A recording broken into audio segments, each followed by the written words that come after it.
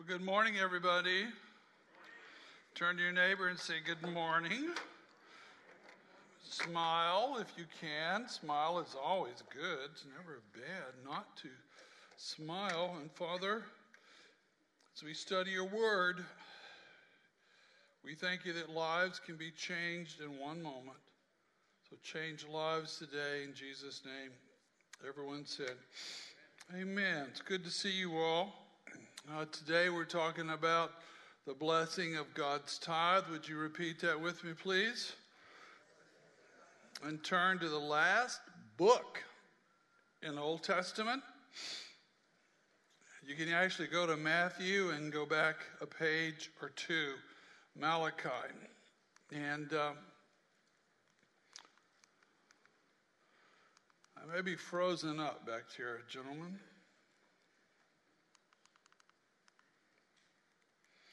While they unfreeze me, let's read the passage. So you got your Bibles? Hold your Bibles up. Let me see them. Excellent. Now, Malachi chapter 1, verse 6. Verse 6 is the theme for the entire book. It's a short book. It's very important. Let me see if it's working. Okay. I don't think it's working. Maybe I did something. Jeremy, did I do something up here? Verse 6, a son honors his father, chapter 1, and a servant his master. Then if I'm a father, where is my honor? And if I'm a master, where is my respect, says the Lord of hosts to you? You priest who despise my name, you say, well, how have I despised your name? The next couple of chapters talk about it. You've been unfaithful to your wives. You've given the Lord leftovers. You've broken your word. You've not kept my statutes and my covenant. And then jump over to chapter 3. And this starts in verse number 8. There you go. It says, will a man rob God? Yet you're robbing me. But you say, well, how have we robbed you? In tithes and offerings. And then the verse, aha, look, what a magic man. Give him a round of applause. Is your grandmother here today, Mr. Jeremy? Where is she? Oh, she's already at lunch. I'm sorry. She wouldn't ask me, dadgummit, to go to lunch. Verse 9, you're cursed with a curse, for you're robbing me, the whole nation of you. Bring the whole tithe into the storehouse, so there may be food in my house, and test me in this, says the Lord, and see if I will not open for you the windows of heaven and pour out for you a blessing. Everyone say blessing, until it overflows. Verse 11, if you do that, you get verse 11. Then I will rebuke the devourer for you, so that it will not destroy the fruit of the ground, nor will your vine in the field cast its grapes. Remember, this is an agrarian society. If you're a farmer and you lose your crop, you're in trouble. Verse 12, all the nations will call you what? Blessed, for you shall be a delightful land, says the Lord. Now, your pastor today has an ulterior motive. Is that okay if I tell you up front? Here's my ulterior motive. I want to see you do well. I want you to thrive. I want you to prosper. Do you know what the biblical term prosper means? That you do well. How many want your children to do well? Hold your hand up. Guess what? Your father wants you to do well. And would you like for the Lord to bless you this next year? Is that a yes or no? Amen. I want his blessings. Well, I just urge you to pay attention. Now, here I was, raised in the church. We never really studied the Bible in my church, which is really sad. And my family never read the Bible, so we didn't know what was in it. My family never prayed. And what I'm going to share with you, I had to hear at a conference. It's so sad. I had to go outside my church to hear the gospel. I had to go outside my church to hear how I could be financially free. I had to do that. And what happened is my life and my wife's life changed hearing this one time 39 years ago. It marked our life. And so I want you to pay attention. You wrestle with the scripture. You don't have to agree with me, but I want you to wrestle with what the scripture says. Now, you have one of these in your program, your bulletin. Everybody pull it out and wave it at me. We are a most unusual church. We hardly ever pass an offering plate. We just don't do it. People give in boxes back there. And the reason they do this is because once or twice a year, I talk about being faithful. And this is what we've used. We've used this for 28 years since I've been here. And I want to say, if you're new, you're a guest, please don't worry about this. But if this is your church home and we're your church family, this is what your church family does. We've done it all these years. And it's one of the main reasons we're so blessed. Okay, now look at the card. At the card, it's got 3 boxes at the top. First box says, I believe it's biblical, and I will honor the Lord with a tithe this next year. And I essentially know what my income will be, and this is what I guesstimate it to be. This is not a pledge. No one will call you about this. But our board does help set their budget with it, okay? The second box is, I'm not quite there, but I want to get started. And this is what I estimate the Lord would have me do. The third box is for missions. It's actually called a faith promise. Say it with me, please. A faith promise. And it's how we raise money. $400,000 probably this year for missions. Okay? And what this says is, I'm asking the Lord to put this extra amount in my hand next year, whatever that is. And as he does it, I'm going to give it to missions through my local church. Pretty exciting. At the bottom, I feel God calling me to vocational ministry, or I want to adopt one of our missionaries, or I want to go on a short-term trip. So the next Sunday, at the conclusion, which is our Mission Sunday, people will walk forward and place these. My wife and I will do ours, and we put it in our offering basket there. And that's how we do it. Matter of fact, the last service, I was surprised. People just jumped up, and they were ready to do it then. I should have said, no, follow the rules, but I didn't do that. Bad preacher, bad boy. Sweet people. Okay, are you ready? Let's go through the passage. Let me help you because I want to be a blessing. If you figure this out and you're 15 or you're 25 or you're 45, if you figure this out, this will be a huge blessing. If you're 65 and you just now figure this out, it will still be a huge blessing. What I just read to you is God's plan for blessing you. I just read it to you. The Father said this, if you do this, all the nations of the earth will call you what?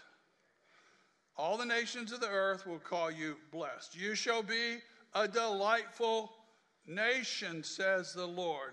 Do you know what the word delightful means?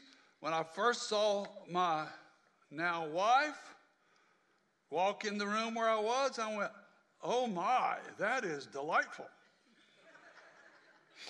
Good cup of coffee on a really cold day. Whoa, that is delightful. Good trip to the beach.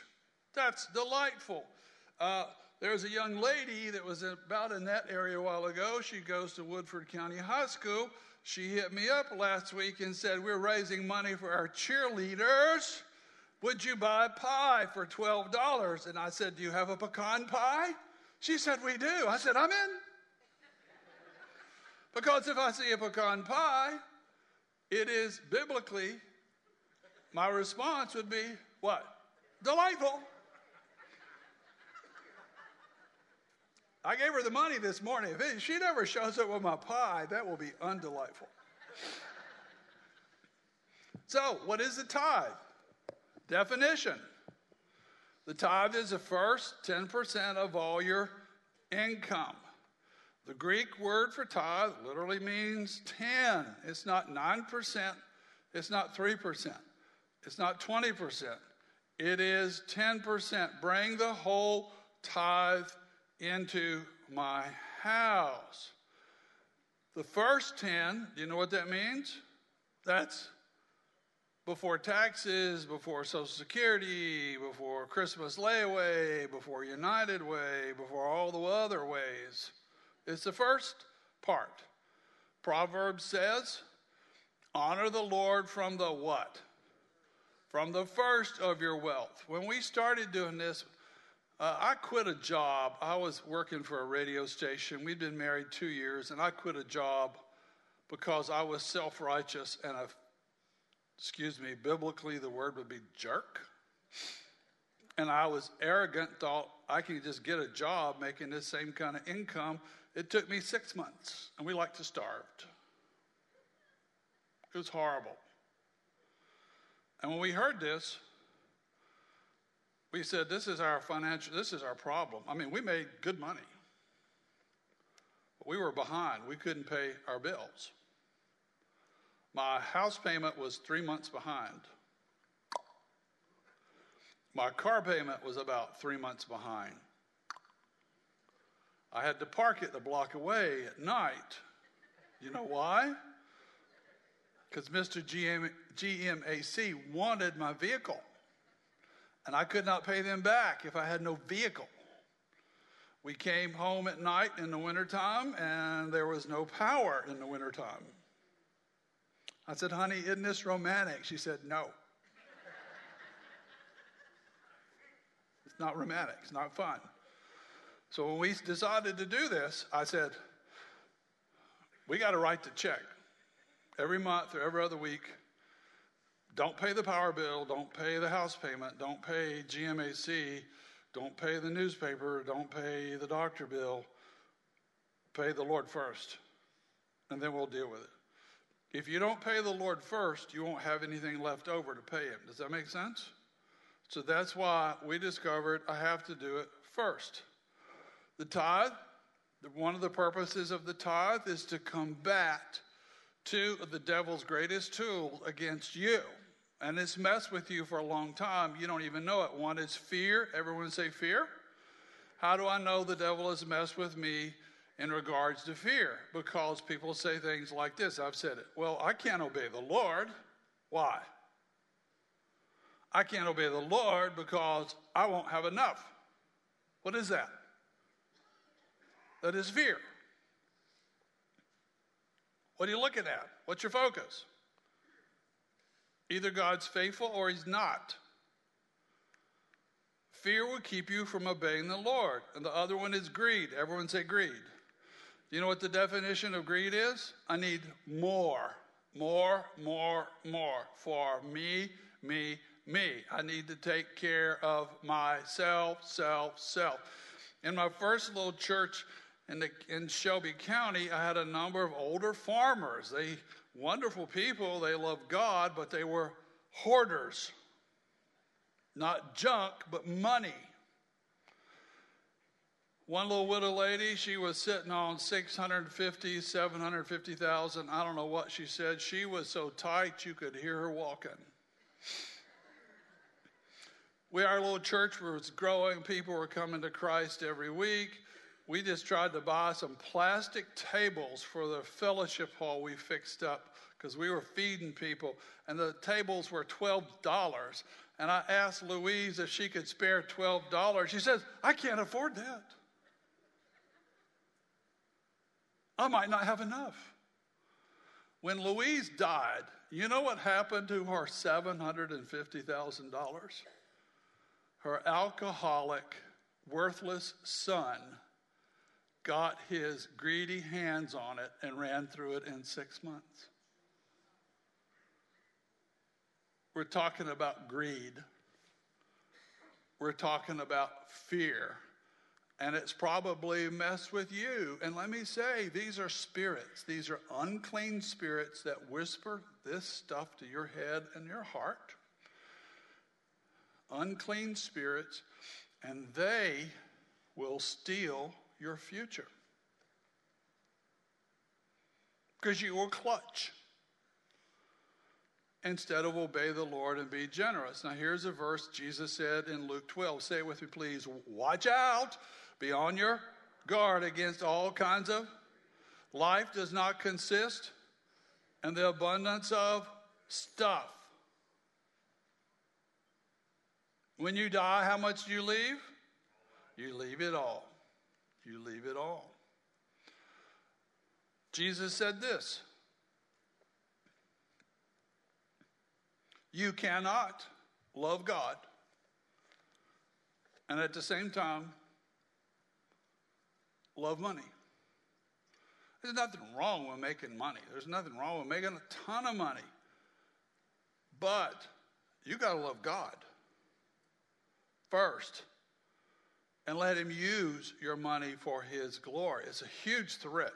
It's already messed with a bunch of us, these twin demons. B, the tithe is a test. Everyone say test. You ever had a test? You ever had an exam where this is a test where the God of heaven takes his huge foot and draws a line across the sand of the universe saying, Steve, I know you're afraid. I know you want to clutch. Only place in the whole scripture he says it. Step over the line if you trust me. Because when you honor the Lord with tithes and offerings, you are showing who you love. Say you love Jesus, that's great. The best way to know that you love Jesus is to look at a person's checkbook.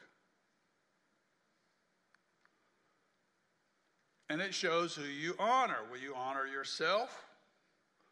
Or will you honor the Lord first? Let me say again, I'm going to say a lot of the same things over and over and over because we have to get this in our head.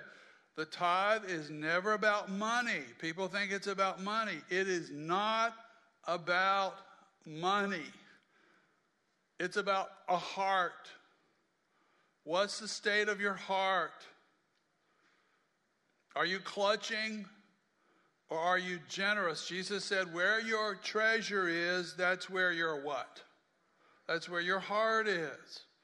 It's never, never, ever about money. So the Lord, we just read it. This is true for people in Australia, people in Germany, people in South Korea, people in Argentina, people in Chicago, people in Phoenix, people in Lexington. The Lord asked his people to bring the first 10% of their income into the local house, a storehouse.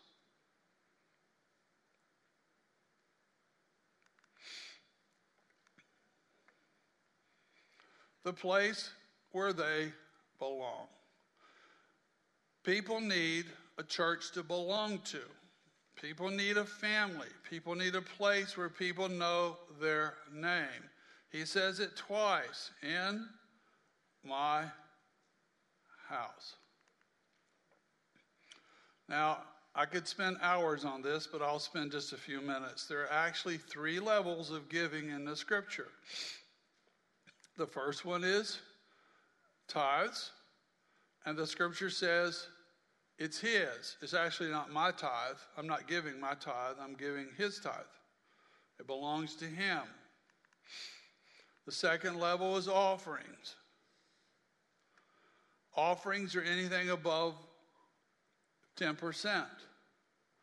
My wife, once a month, writes a tithe check to our local church. She also writes a mission check, which is an offering. And often she writes a check to help the Jews, the Jewish people, because we love them. And we know if we bless the Jews, God looks at that pretty cool, pretty awesome.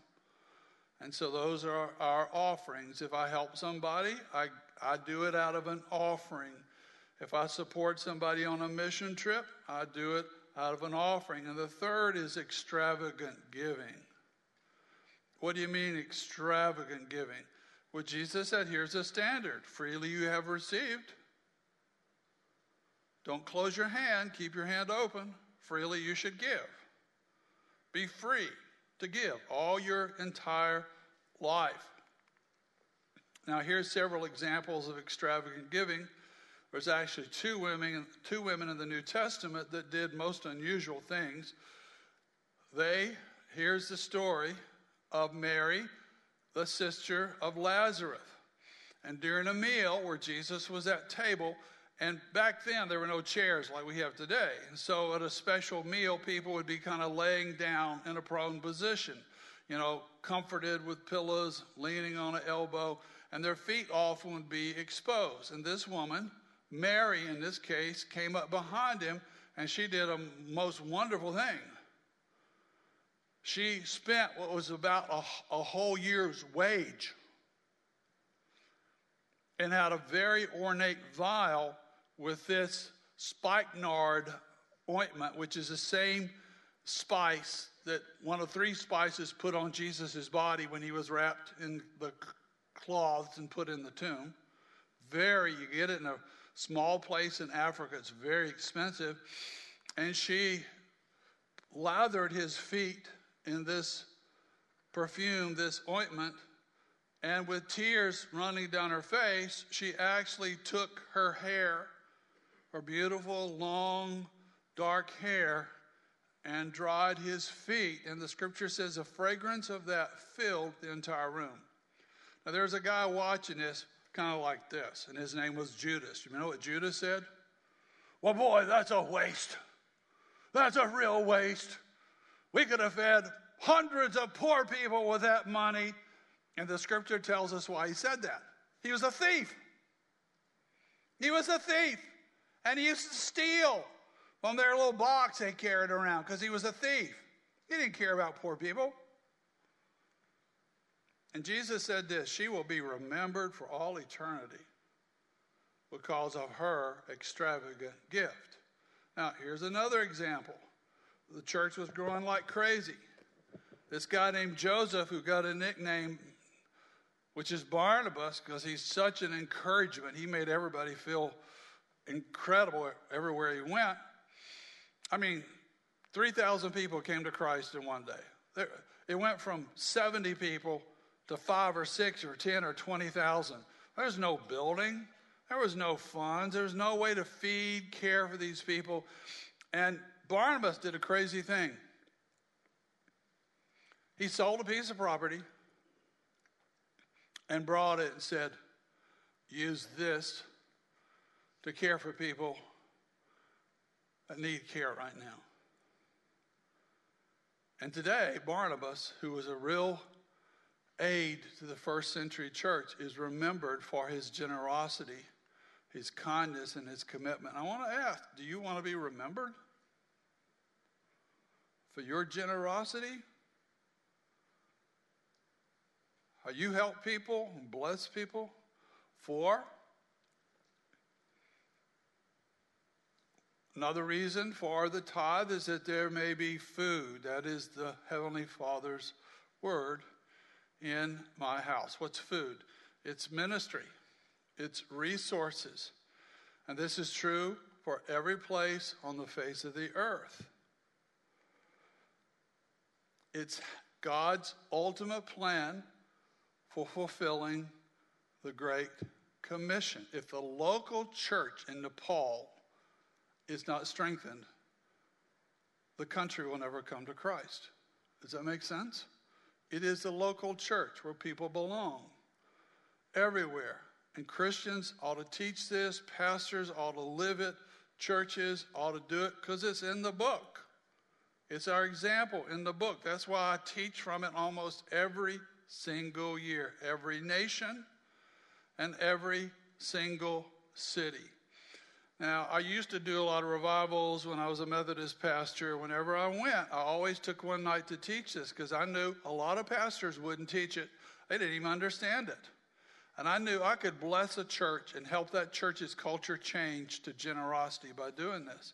If I travel to the Philippines or Ethiopia or other places, I always want to help pastors understand this key. This is God's plan. And it's a gift I can gift them with. And God promises, it's his promise, that he's going to bless people everywhere where this is taught. And everywhere it's honored. That's why I say, if you're 18 and you figure this out, or you're 30 and you figure this out, or you're 70 and you figure this out, it will bless your family for generations. Because this is what God's plan is. No exceptions. Now, this is a good part. Our Heavenly Father, is he poor or rich? Which one? Are you sure? He is rich. He is not poor. He is not poor anywhere. He is not poor any time. He is a mighty king, and he wants to help his people. Now, this is one of my mentors, Howard Fultz. Howard died a week ago today. He was 82. I'm going to get on a plane at noon on Tuesday and fly to Colorado Springs because I want to be there. I'm on that board, the board of AIMS, which is Reaching Unreached People Groups. Howard spoke in this church 5 times. I bet he did 3 mission conferences. I traveled with him to Ethiopia and South Korea, and North Korea, and China. I don't know how many places I went with him. I went to be with him so some of what God had on him would come on me. As a brand new Christian, David Wilkerson spotted him and said, I want to send you to Europe, and I want you to start teen challenges. And Howard and his wife planted 150, maybe 250 teen challenges, which help people get off dope, alcohol, sex addiction, and they built always a church right beside it. He did that for 20 years. 2 years ago, they had their 50th anniversary of Teen Challenge in Europe, and they flew him to Holland to honor him and say thank you to you and Pat for blessing Europe by sowing into all of us. Many of the addicts he helped today are mighty servants of the living God. Pat Robertson got him and said, I want you to teach missions at this brand new university called Regents University. He taught there for 20 years, training pastors and missionaries. And he had this part-time ministry called AIMS on the side. There's probably millions of people in heaven because of this man. Now, one of my first trips with him was to Ethiopia. At the time, Ethiopia was the poorest country in the world. And I'll tell you why. Because of something called socialism. Socialism is getting rammed down our throats in America every single day by the media, by people in Washington, by the universities. And let me tell you what happened in Ethiopia. It's bad everywhere. Christianity and socialism do not mix. 5 young men, Ethiopians, came to American universities, and guess what they picked up at American universities? Socialism. They went back to Ethiopia. They overthrew the government. And they plunged this beautiful country into chaos. They ruined education. They ruined the hospitals. They ruined the government. There was no government. It's about control. They ruined the economy. The economy was so bad, you don't remember this, but Willie Nelson and the Rolling Stones, they all did concerts. We're going to raise $100 million to feed the starving people of Ethiopia. That money never got to anybody. The grain sat on the docks and rotted. The grain was stolen by warlords. The socialists made sure they didn't want Christians to get any relief. Matter of fact, the 5 socialists had 2 dates on the calendar. This is what Ethiopian pastors told me. We're going to kill every Christian in the country. Because it's always about control. Ethiopia is the size of Alaska. The first date they had to kill and wipe out the church, Somalia invaded them. And they couldn't kill the Christians. 8 years later or so, when they were going to kill all the Christians, this famine started, and they couldn't kill the Christians. So Howard shows up. He went 40 times in about 20 years to help the church, to teach the scriptures. So he's with pastors. Every time I'm with him, he was with pastors. And so he just said, Ethiopians have to be the ones to share the gospel with the unreached people groups of Ethiopia. And the pastors all said this in unison. We can't send out missionaries. Are you crazy? You are a rich American. We are poor. Don't you understand? We are poor. Now you may want to write this down. This is a generous church, and we're going to help a lot of people in missions. But here's the danger with Western money. If you're not careful, Western money creates Western dependence instead of God dependence. So Howard would teach this passage to pastors. Howard taught the gospel to Ethiopian church leaders. And he would say, okay, let's stand up. You are not poor. Say it with me, please. You are not poor. You are blessed. And God's word is true everywhere. God's word is true for everyone. You have to understand it, and you have to apply it. God's word will work here in Ethiopia. And let me tell you what happened over 20 years. God bless that country. The church came together like no other church in the history of Christendom in the world, where the Presbyterians, the Pentecostals, the Wesleyans, the Lutherans, the Baptists came together and said, for the cause of Christ, let's work together. And they identified all the unreached people groups in this huge country. And they divided them up, and they came up with a strategy for church planting, for evangelism and discipleship. And every unreached people group was reached.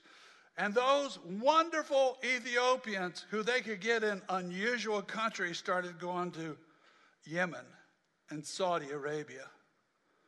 Difficult place, Egypt. Go to difficult places because I caught the vision of the Great Commission. And that God is a rich and powerful God. And God will bless anybody. And the economy turned around because the Christians started believing the scriptures. God's word works. And yeah, there was some Western money to get started. But essentially all this happened without Western money because God opened the windows of heaven over that country. Now, the tithe also proves that God is faithful all the time. And the issue is your lifetime. Yeah, if you honor the Lord with tithes and offerings, there'll be times where you won't have enough. There'll be times you'll be behind. There'll be time your car breaks down, time you have hospital bills. But I'm talking about over your lifetime, God will lift you and strengthen you and help you. So you look back and go, wow, God is good. Point A, the Heavenly Father says, here's how we do it. He says, I want you to test me. Everyone say, test me. More time, it's a test. I want you to test me. And if you test me, Here's what I promise to do. I will open the windows of heaven over your life, your business, and your family, and I will pour out a blessing until it overflows. So you have an abundance to help other people. You pay it forward. You pay it back. And either this is a promise, or let's all take our Bibles, take them to the parking lot, let's put them in a pile, put gas on them, and let's burn them. Either it's true or it's not. The word blessing is a wonderful word. It means that God does for you what you could never do for yourself. You couldn't get in your house. You couldn't get a better paying job. Your kids couldn't get scholarships, but he decides to help you. That's what a blessing is. Like the day they had 20,000 hungry people on the Sea of Galilee on the shore. Jesus turns to Philip and says, you feed them. He goes, what? You feed them? I don't have any food. Well, get some food. And they found a 12-year-old boy that had 5 loaves and 2 fish. He comes up there. I tell you what, if you get food from a 12-year-old, you're doing really good.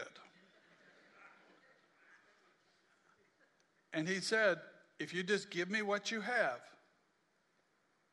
you're making $10,000 and it's not enough to pay your bills. You don't have enough money to go to grad school. Start where you are. Give back to him. Let him bless and multiply. Another example, Luke chapter 5. Jesus uses Peter's boat to preach from. After it, he gives it back and he says, I'd like to pay it forward to you. What do you mean? I want you to push out into the deep. Throw your net on the right-hand side and you'll get everything that you need today. And Peter looked at him, kind of rolled his eyes. No, wait a minute. We fished all night and caught nothing. You're a carpenter. We're professional fishermen. Fish aren't even out at that time of day. But he said, okay. Peter became a believer. He found out Jesus could take care of him. Point number 6, the tithe is holy. Everyone say holy. Do you know what holy means? Holy means it's different. It's separate. It's special. I'm married to one woman. It's a holy relationship. It's separate. It's special. It's different. And the word holy means it belongs to the Lord. It doesn't belong to me. It belongs to the Lord. How many in this room have given your heart to Jesus? Hold your hand up. You know what that means? You're holy. You're a child of the living God. You can't talk like everybody else. You can't have the same ethics as everybody else or lack of them. You can't mistreat people because you're different. You're special. You belong to him. Now, holiness means this. If you and I touch what belongs to him, it's insulting. It is an affront. Now, before I became a Christian, I was a high school football player, and my coach said he hadn't read the Bible in 3 weeks. And I went, I've never read the Bible. What's that mean? So I found a King James Bible, and I just started out Genesis. I loved Exodus. Was a lot of fun. I died in Leviticus. I went, oh my goodness, I don't have any idea. This is crazy. I'm done with the Bible. Today, I love Leviticus because it's about one theme: the holiness of God. You've been in a rough place called Egypt for 400 years. A lot of gods, a lot of sexual craziness. You have to be different. I want to teach you the difference between what's holy and what's common or profane. Now here's another example then. David, who loves God with all of his heart, he's just been coronated king. The Ark of the Covenant, this box with 2 angels on the top of it where the 10 commandments are kept and some of the manna from the wilderness years, he wants to bring it inside inside the city. But he didn't follow the rules. He followed how the Philistines did it. He put it on an ox cart. And God kind of gave him space, and he's bringing us in. And what priests are told is very specific ways how to carry the Ark of the Covenant, because it's about God's presence. And so the ox cart hit this dip in the road. This thing shifted, and the Ark of the Covenant was about to fall off the ark. And this really good man, this Levite named Uzzah, puts his hand up to steady, which seems like a good thing to do. And God struck him dead. He did actually steady it, but God struck him dead. You talking about a church service ending abruptly? Yeah, Steve just fell off the stage. Let's go home.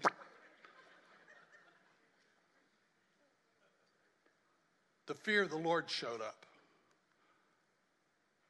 David got this good man killed. And the Lord said later, you know what? I told you what I wanted. So this issue of tithes of offering, he say over and over, I'm telling you what I want. Please honor me. Joshua chapter 6. The Israelites come into the promised land.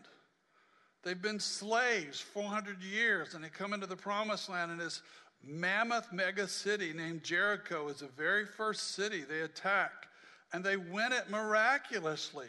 I've been to Jericho a couple of times to see the remains of the walls and the ground. Is impressive. It's 7,000 years old. It's the oldest lived-in city in the world. To see those walls are impressive. You know, it's covered up by all this building and debris for all these years. They're still finding stuff. Let me tell you what Jericho was. Jericho is a what? Test. Why was it a test? He said, I've given you farms and ranches and houses and vineyards and streams and forests and herds you don't even have to work for. But there's only one thing I ask. The very first city, don't you touch a thing in it. It's holy.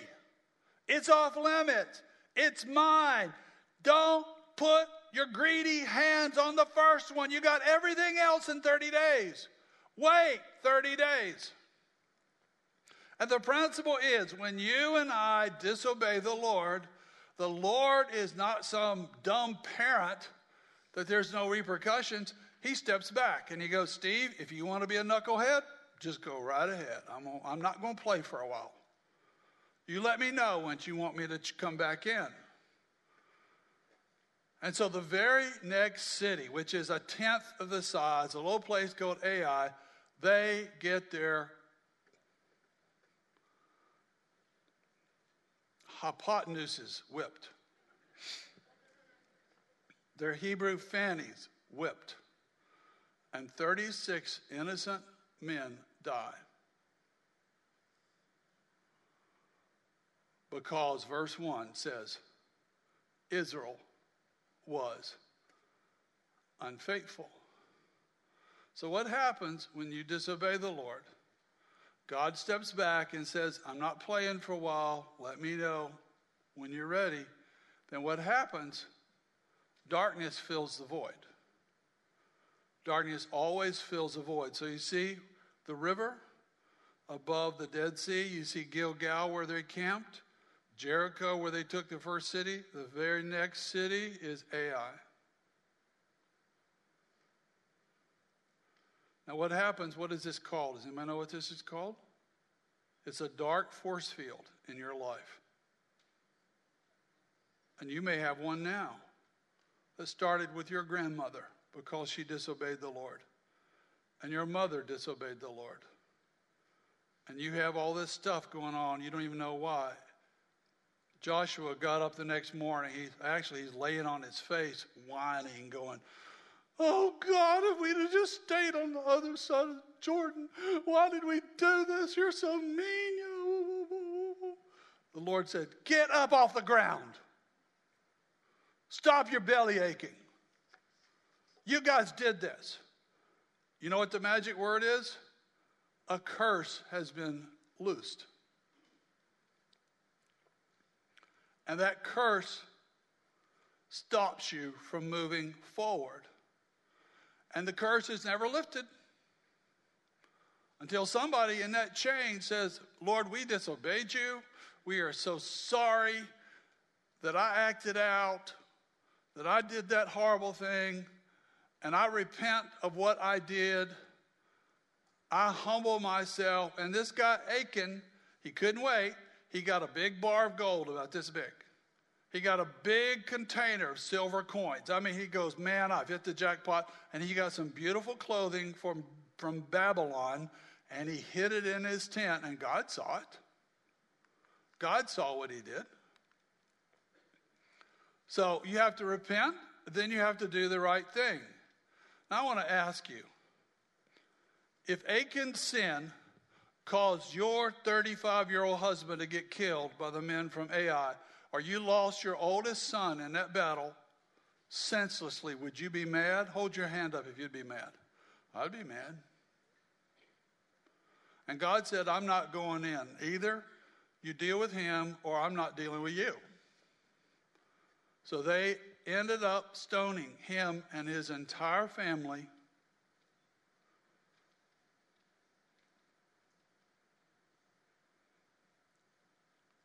But this passage in Malachi is about hope. He said, I know you've messed up. Do you know you messed up?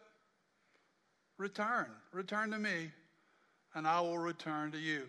Disobedience is costly to everybody. Can I have a keyboard person come out, please? Especially with your money. If there's one person you should never steal from, don't ever rob God.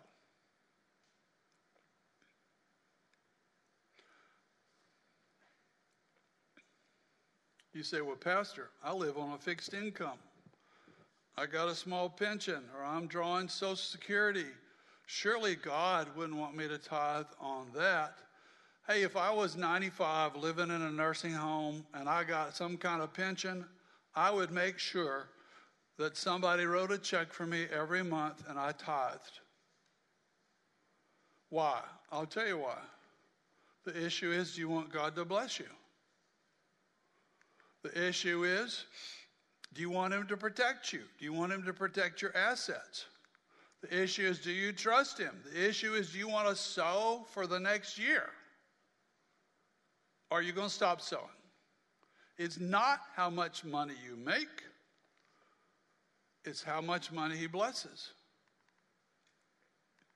This little woman, she walked into the temple and Jesus told all the boys, look at this woman. Watch what she just is about to do. She put in 2 tiny coins and said she's given more than anybody in the whole temple. In the scripture, we're taught about the first fruits offering. We're taught about firstborn was special. We're taught about the first of our income. We're taught about the best and first part of the day. The issue is first. Keep the Lord first. Now, this is the most important thing I'll say.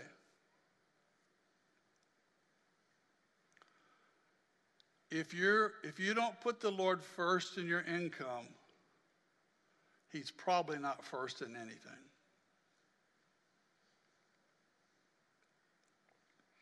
As believers bring their tithe to the Lord's house, the promise is he will rebuke. He will stand between you and the one who wants to destroy your future. The scripture names him. He's called the devourer. The devourer is Satan, the one that steals, kills, and destroys every single thing he can get his hands on in your life. So, I'm wrapping this up. Is the scripture true? Yes or no?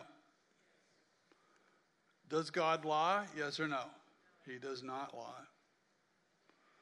So the tithe is a seed for your future prosperity. But you have to sow it before the harvest comes. God says, test me, because he knows it's not easy to do. Please, sow your seed. Don't eat it all.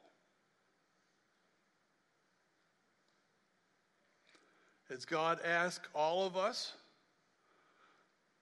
who will you honor? Now, this principle is foundational for life. God told this little 6-year-old boy, Samuel, the nation is not honoring me. Eli and his family, the priests, they're not honoring me. But he said to this 7-year-old boy, can you fill in the blank with that principle? Little Samuel, if you will do this all your life, this will carry you. Because God always honors those who what? Honor him. Well, how do I know what to do, Pastor? Well, trust the scriptures. Don't just listen to me. And trust the conviction of the Holy Spirit. Sue and I sat through this conference in Atlanta, and we looked at each other and said, oh my goodness, we've been robbing the Lord since before we were married. We came home to that little house in the country where I was 3 months behind in my mortgage.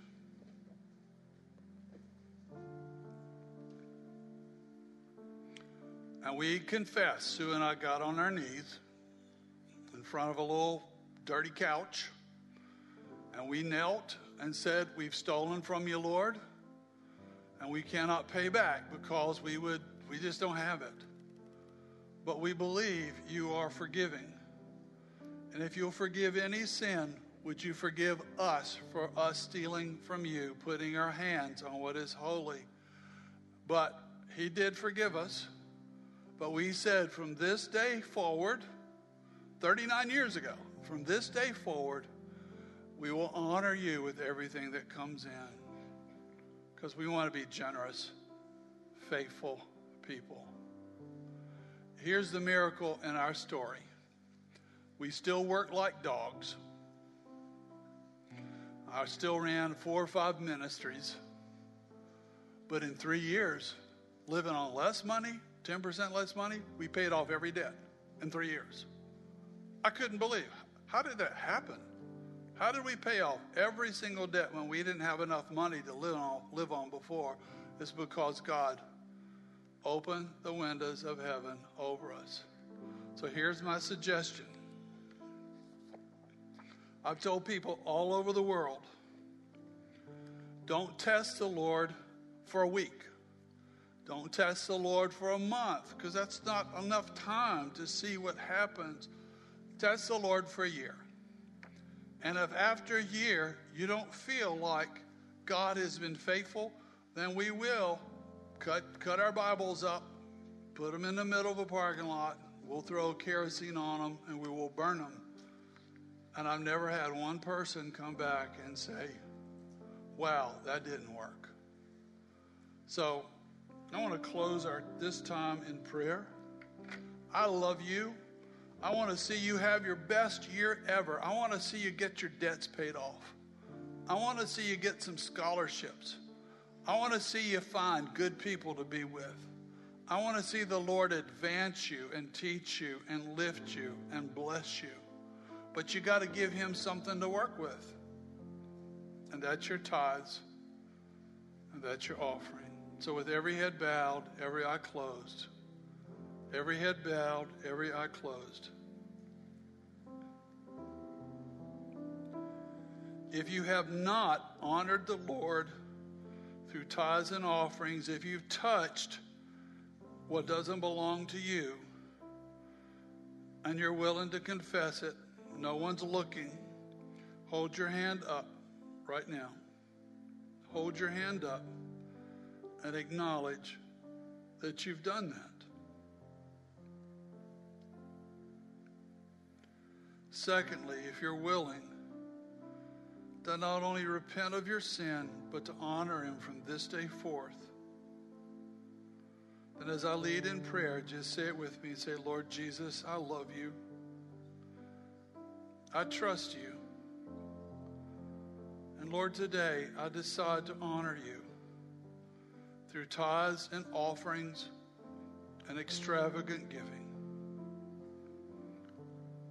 Bless me, Lord, as I honor you, and teach me your ways. In Jesus' name. Now the altar is open and people will probably come, but if you've got the communion elements, would you take yours, peel off the bottom part that has the bread and just hold it in your hand. And again, this is not a ritual. This is a commitment of worship. And Lord, as we thank you for your body broken for us, we celebrate the healing, sanctifying process of your Holy Spirit working in us. Bring us healing, strength, obedience, and blessing. Take and eat.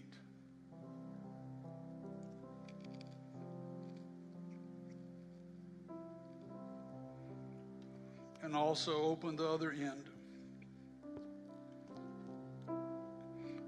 Hold it up. And say, Lord Jesus, thank you for the greatest, most valuable commodity in all the earth, the blood of Christ, shed that I could be forgiven, shed that I could come back to you. Take and drink in remembrance of what he's done.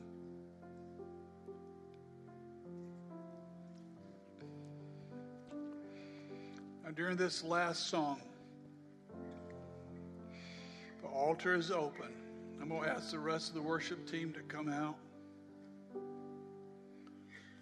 The altar is open for you to do additional business with the Lord. Just to humble yourself, to say thanks.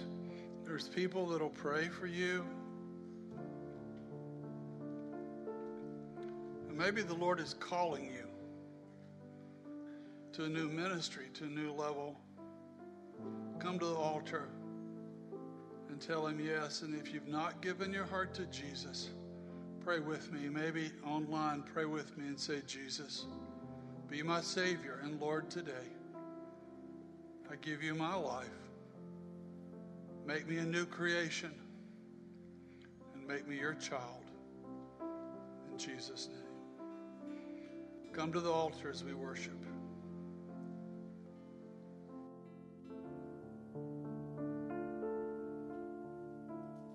Can I have everyone stand? Let's stand as we worship together.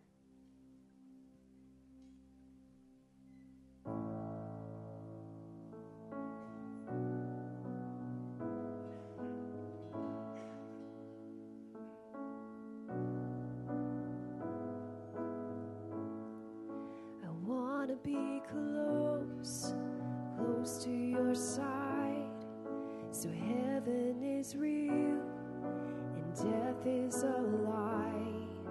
I want to hear voices of angels above, singing as one, hallelujah, holy, holy, God Almighty, great I am, who is worthy, none beside thee, God Almighty, the great I am.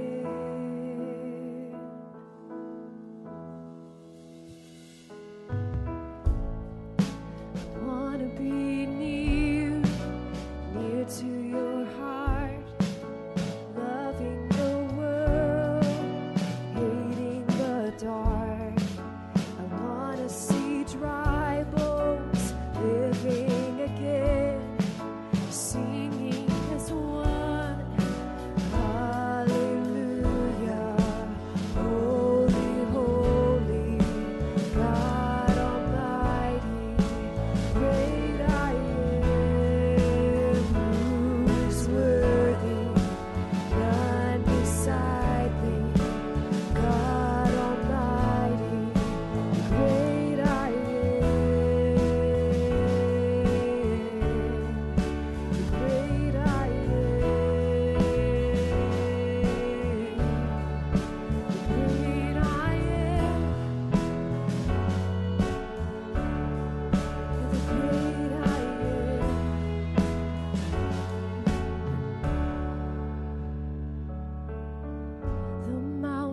shake before you. The demons run and flee at the mention of your name, King of majesty.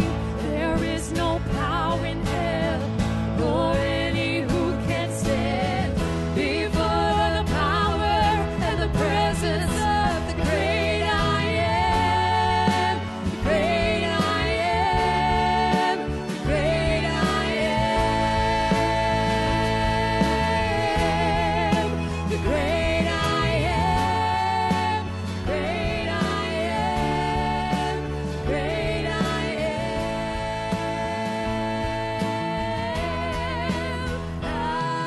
Hallelujah. Holy, holy, God Almighty.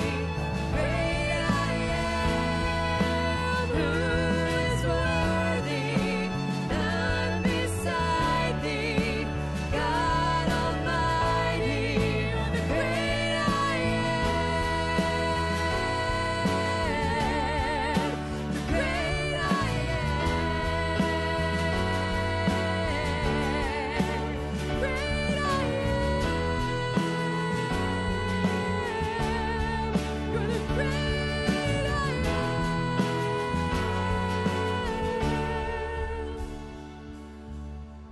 The mountains shake before you, the demons run and flee at the mention of your name, King of majesty. There is no power in hell, nor any who can stand before the power and the presence of the great I am. The great I am. The great I am. You're the great I am. The great I am. Great I am.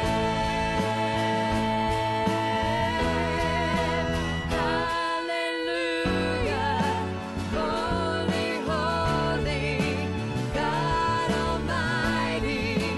Great I am. Who is worthy? None beside thee. God Almighty. The great I am. Hallelujah. Hallelujah.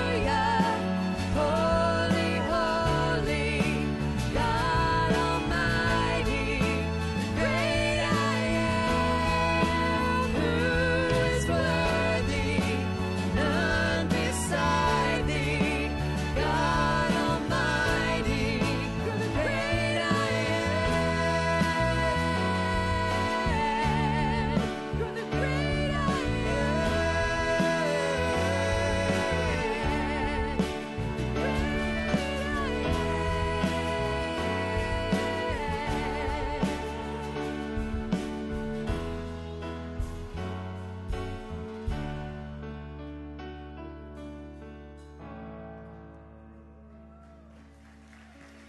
Lord, we give you glory and honor and praise. Lord, we thank you that you have magnified your holiness to us. God, we thank you for your word today, and we thank you for your grace. God, we ask that you would take us deeper by your grace, that we will fully commit ourselves to you. Lead us, Lord. Sanctify us. Empower us. We love you, Lord, and we give you all the praise. In Jesus' name we pray. Amen. Thank you for coming and worshiping with us. There are some people up front here if you would like to receive prayer. Have a good week.